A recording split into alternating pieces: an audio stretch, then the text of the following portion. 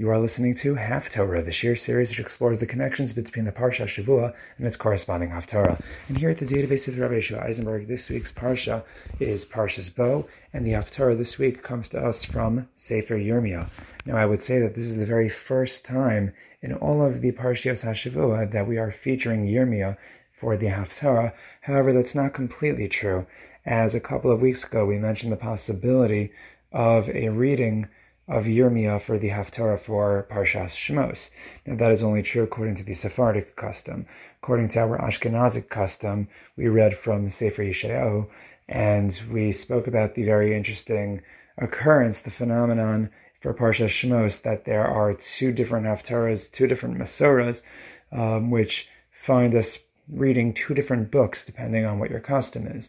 But at least for now, this is the first time that we are unequivocally featuring Sefer Yirmiyah, which to me comes off as somewhat as surprising, as Yirmiyah is a more commonly featured Navi for Haftarah than you may think based on the Parshas that we've had up until now and the Nevi'im that we have featured up until now. From Bereshis all the way until now, we've only had Yirmiyah as a possible reading for the Sephardic custom, and now we're actually getting it in our Ashkenazi custom.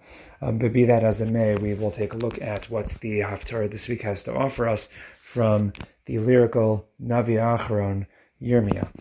Now, before we begin, I'll just once again dedicate this shir Lili Nishma Simi Mirasi Chayracha Bastavet Tzvi Harini Kaparas Meshkava. And of course, all the shir moving forward should be dedicated as a schus for the Aliyah for her neshama.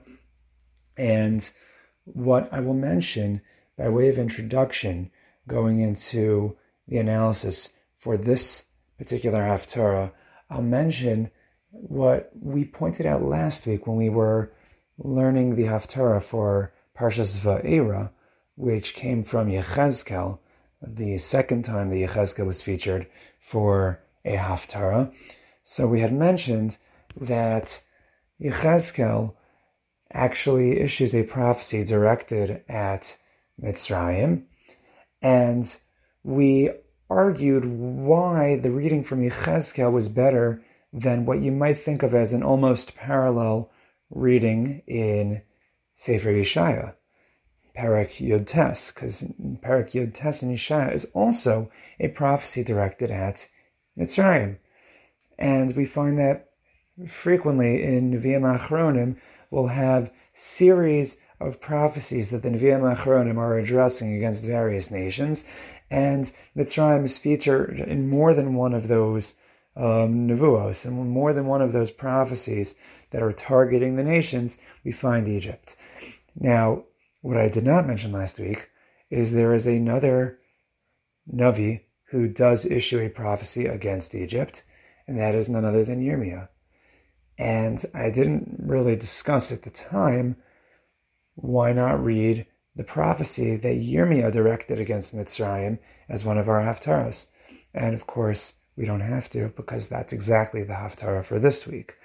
Now, what that means is, great, we have a Navi talking about Mitzrayim, and it's featured in one of the Parshios of the 10 Makos, and one of the Parshios of the story of Yetzias Mitzrayim, which features us against the nation of Mitzrayim, and because of that, we can find a nice place to put this reading from Yirmiyah.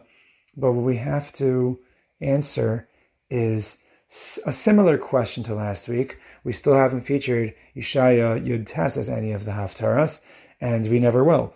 And if that's the case, why is this reading better? Right? What exactly is the focus of this particular nevuah against Mitzrayim?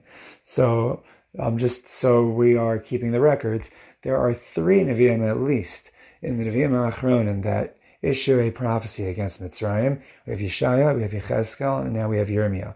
And Yechezkel was featured last week. Yeshaya was not featured at all. Now we finally get to hear from Yirmiyah.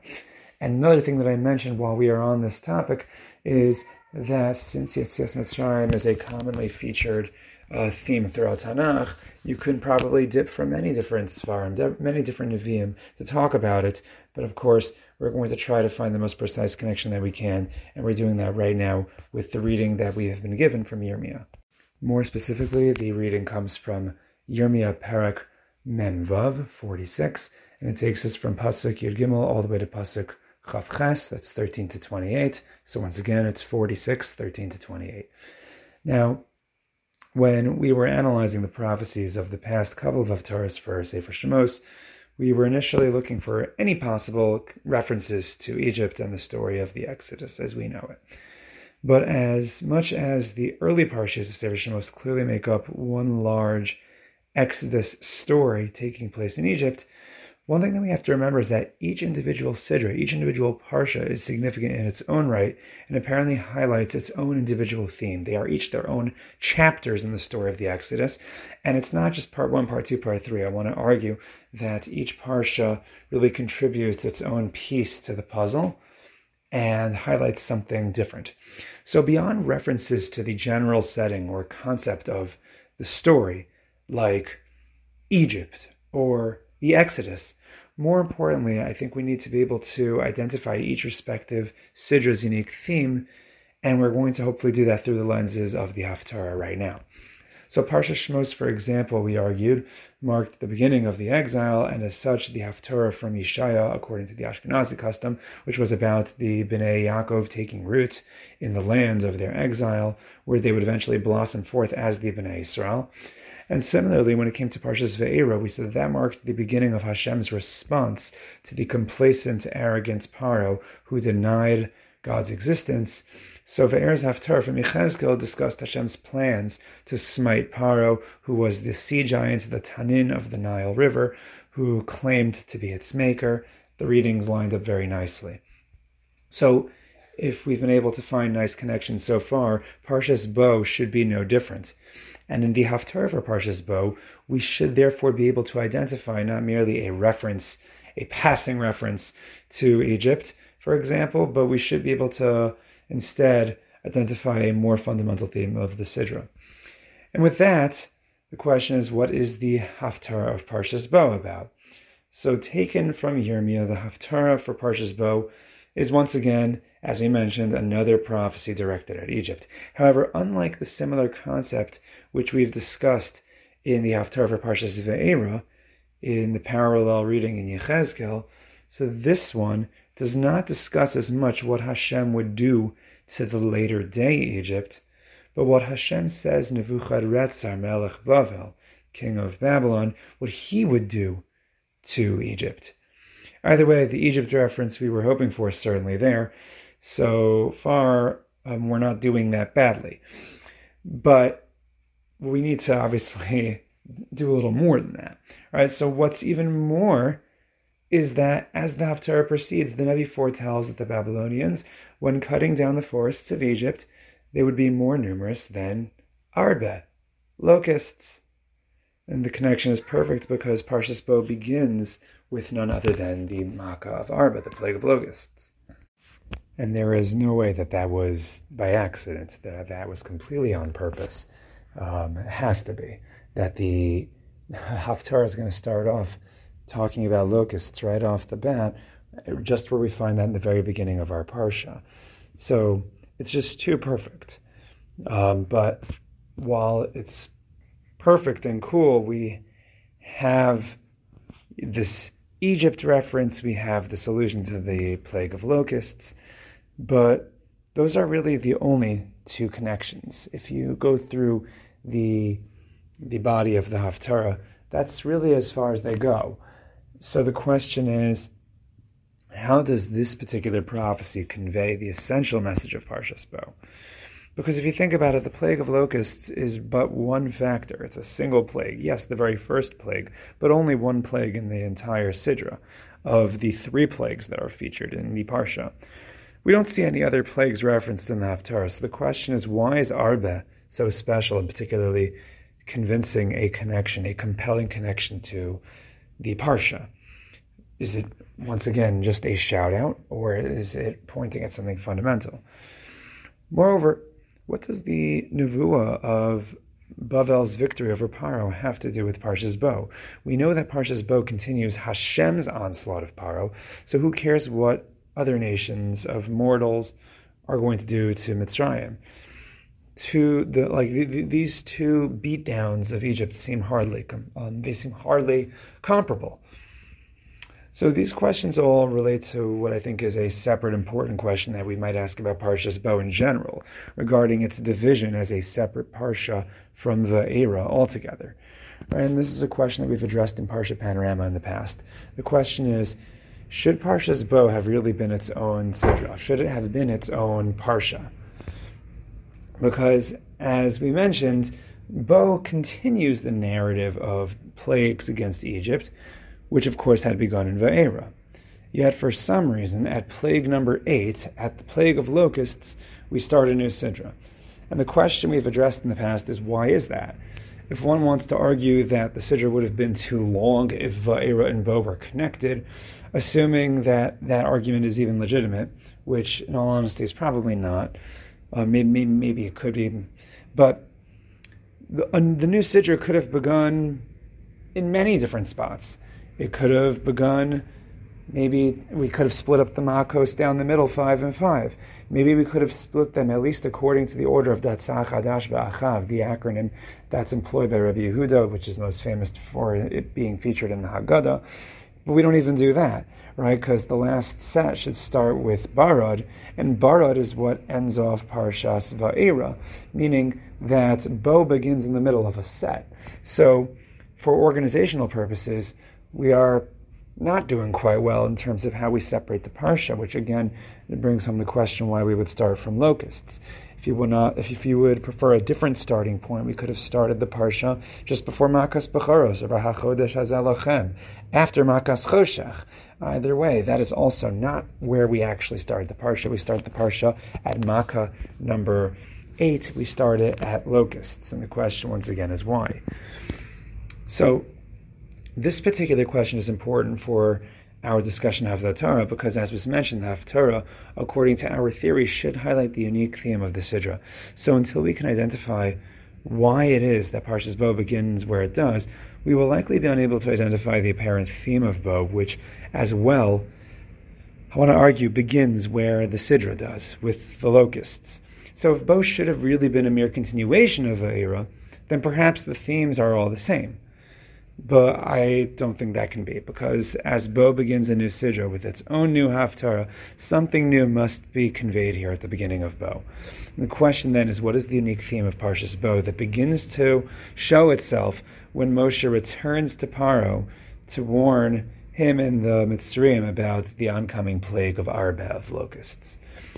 So before we can get to any answers, we might point out that another difference between the Half-Torah of Va'era and that of Bo is that while the Half-Torah of Va'era describes Paro as a Tanim, some kind of sea monster, some sea beast, in the Half-Torah of Bo, we actually hear about some other forms of imagery.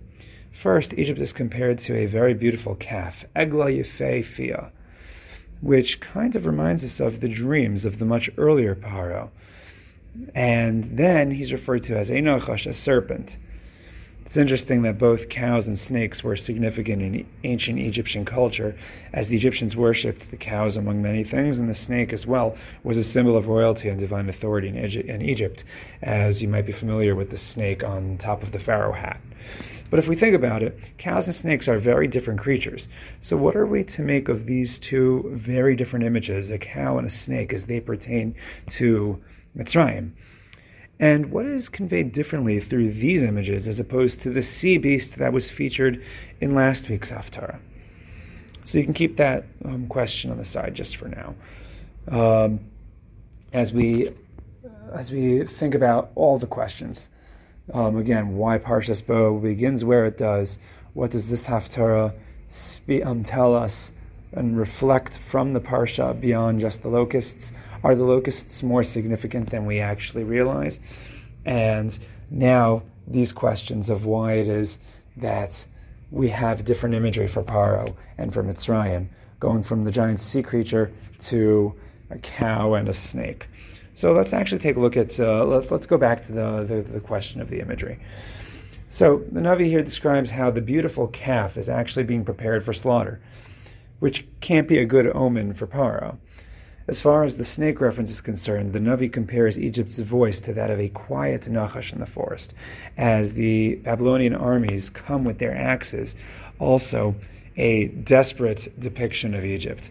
The relationship between the two animal images, at least in this Half-Torah, is that of mortality and desperation. For a more colloquial image, we might say that Egypt is a sitting duck. It is a vulnerable cow and a sneaking snake hiding from its enemies. Now, when we consider these comparisons between Egypt and both the cow and the snake, in light of the last Half-Torah, which compared Paro to a beast of the Nile, we might notice an apparent shift. The king of the Nile imagery is a sign of grandeur and dominance, which Paro once had. But this more lowly cow and snake imagery portray just the opposite. God had promised to strike down the arrogant king of the Nile, while here he merely foretells a time when Egypt would be so desperate it would be a calf ready for slaughter, a hushed serpent in the forest, hoping not to be axed by the mortal army of Babylonians. While the Half-Torah of Va'era portrays Paro as some force to be reckoned with, that of Bo depicts a lost cause in Egypt. Now the question is there a contradiction between these images? And indeed, I don't think there really is a contradiction here, because you can very easily explain these two images as being the difference between Paro's fantasy and the painful reality. Now, which image is the real one? Which one is the illusion? Obviously, there was never any competition between God and Paro, and it would be a joke for one to think that there ever was. From the beginning of the plague, Egypt was a cow being readied for slaughter. There was never a king of the Nile. Now, when one looks at Va'era versus Bo, one might notice that same shift. Because in Parshas Va'era, after each plague, Paro would stand his ground. It almost appeared as though Paro had some shot at competition. And if he could withstand the plagues, why wouldn't one think that? The fact that Hashem had to mete out plague after plague for this reason is strange, if we know that God could have wiped out Egypt with a single plague, if he had so pleased. When we get to Parshas Bo, before the plague of locusts, Hashem reveals to Moshe the method to his, what we might call, his proverbial madness. Right? Why is Hashem playing games with Paro? Why is Hashem allowing Paro to withstand the plagues? What's the point? And by the time we get to Makas Arbeh in the beginning of our Parsha, it's spelled out very, very clearly why Hashem would do this. Says Hashem to Moshe at the beginning of Parshas Bo, Bo el Paro, ki ani hichbarati es libo, v'eslev avadav. Says Hashem to Moshe, come to Paro, for I have made his heart heavy, and the heart of his servants as well. Why? L'ma'an shisi ososai edla b'kirbo, in order that I should place my signs, these ones, in his midst. U'l'ma'an, and why? To saper be'aznei vincha uvein vincha es asher salalti b'mitzrayim, in order that you and your children should tell over, right? That you should tell over in the ears of your children and your children's children that I made a mockery of Mitzrayim. V'yasosasai asher samti vam v'datam ki ani Hashem, and you'll tell over all the signs that I did in its midst, and you'll know that I am Hashem. In other words, Hashem tells Moshe that he does not just want, he doesn't want anyone to make any mistakes. Right? He didn't just battle it out with Paro. He didn't duke it out. But indeed, he toyed with him. He played games with him. Not not just by withholding Paro's free choice necessarily. The Rambam says he withheld his free choice, but as the Sforno and the Maharal explain, what Hashem really did was he strengthens Paro's resolve and enabled him to withstand the plagues, and allowed Paro to make his own choice. And by doing that, he ultimately made a joke out of Paro. He made an example out of him. Because of course there was never a competition. Ki salalti, I made a mockery of him. So there was no competition, not between Hashem and Paro anyway. And if anything, it was Paro versus himself. He is spared after each and every plague. He's given a chance after chance to just give in. Yet he insists on chasing his own tail and asking for more suffering because he's desperate to hang on to his false reality where he is the only God. Now, how is this point demonstrated best at this particular juncture, right at the beginning of Bo? The answer to this question has everything to do with Makas Arbeh, the plague of locusts. The Torah actually tells us what the function of the locusts was, that they were to eat away all of the crops that were left over from the previous plague, Makas Barad. Now here's the question. If Hashem wanted to wipe out the crops of the land, which as per the prescription of this plague he definitely did, then why did he not destroy them in one fell swoop during Makas Barad? Why did he keep some crops around until Arbeh? Now granted, the Torah already provided a scientific explanation, a physics explanation for the survival of the wheat and the spelt over the barley and flax. For the wheat and spelt were not yet ripe and they were therefore not stiff, so their softness and flexibility allowed them to survive the falling hailstones. They didn't snap like the ripened crops like the flax and the barley. However, that's all within the realm of logic and physics and I guess botany. But there were enough supernatural miracles taking place during the Makos, so if Hashem wanted to, he could have wiped out all the crops altogether. So the question is, why did he maintain some of the crops? Why did Hashem require the plague of locusts at all? And I think the answer is that it's to demonstrate the same point that we've been mentioning this whole time. Look at Egypt. Look at Mitzrayim. Desperate, with almost no food. In truth, after experiencing the wild animals and fiery hailstones, these people are just lucky to be alive. In any event, they are alive. Plus, at this point, they still have food. So take it and run. Or rather, take it and let the Bnei Israel run. But what does Paro do instead? While Hashem taunts Paro, waving the remainder of Egypt's food supply on a string in front of him like a carrot, the stubborn fool in Paro attempts to fight back once again. All of the food could have been taken away. Through the Barad, Hashem left something left. Just take it and just give in. But no, Paro can't do it. Parshas Bo in this way sheds light on the possible facade that one might have perceived in Parshas Va'era. The facade that there is a competition, there is a force to be reckoned with in Paro. But Parshas Bo tells us that no, there is no king of the Nile. There is just a mortal calf, a desperate slimy snake of a human, and that is the lesson of the locusts. Now, while we could have stopped there, I would say that there's another part to this lesson, another side to the coin. Because if the beginning of Bo was the reality check for Paro in Egypt, the end of Bo relates its implications for the purposes of us, the Bnei Israel, who had the luxury of watching from the bleachers. If each of the Makos demonstrated the fate of those arrogant, stubborn, and foolish enough to defy the will of God, then what would follow is that it is one's obligation to submit himself to the will of Hashem. Indeed, before the plagues conclude, Hashem makes sure that the Bnei Israel have this understanding as he commands them regarding the laws of Korban Pesach as a prelude to the final plague, Makas Bechoros. And only if the Bnei Israel would adhere to the Ratzon Hashem and demonstrate their understanding of the differentiation which Hashem has made between them and the wicked Mitzrayim, only then would they justify their survival at the end of this exile by placing the blood of the Karban on their doors. Only then would Hashem skip over their homes when judging Mitzrayim. And this lesson of differentiation is stated clearly at the very end of our Half-Torah as well, as the Navi states, V'ata al tira avdi Yaakov, v'al teichas Yisrael ki hineni Moshiacha. He says, but you Bnei Israel, don't fear. He says, don't fear my servant Yaakov, don't be frightened Yisrael, for behold, here I am, your Savior. In other words, here Hashem promises that unlike the Egyptians and really all of the wicked and oppressive nations of the world, who would be annihilated, the Bnei Israel would not be broken by their suffering. So long as we learn the mistakes of the stubborn and humble ourselves through our genuine observance of Hashem's will, Hashem will then shower us with the ultimate kindness once again. So we shall be zocheh to learn from the plagues of the past to prevent any further plagues against our people in the future.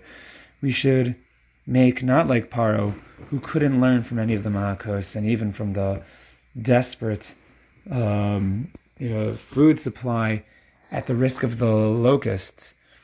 We should submit ourselves to Hashem and be showered by Hashem's chesed and His salvation. We should experience that Gula once again with the coming of Mashiach b'meher b'yameinu. And once again, if you are enjoying these shiurim and you want to partner up with us here at the database with sponsorship, or if you have questions, comments, concerns, recommendations, or you want to join the Database Podcast WhatsApp group for updates and links for every uploaded shiur, and all you have to do is reach out to me at thedatabase@gmail.com. That's the data then base, BEIS@gmail.com. Until next time, have a wonderful Shabbos, and thank you for joining us here at the Database.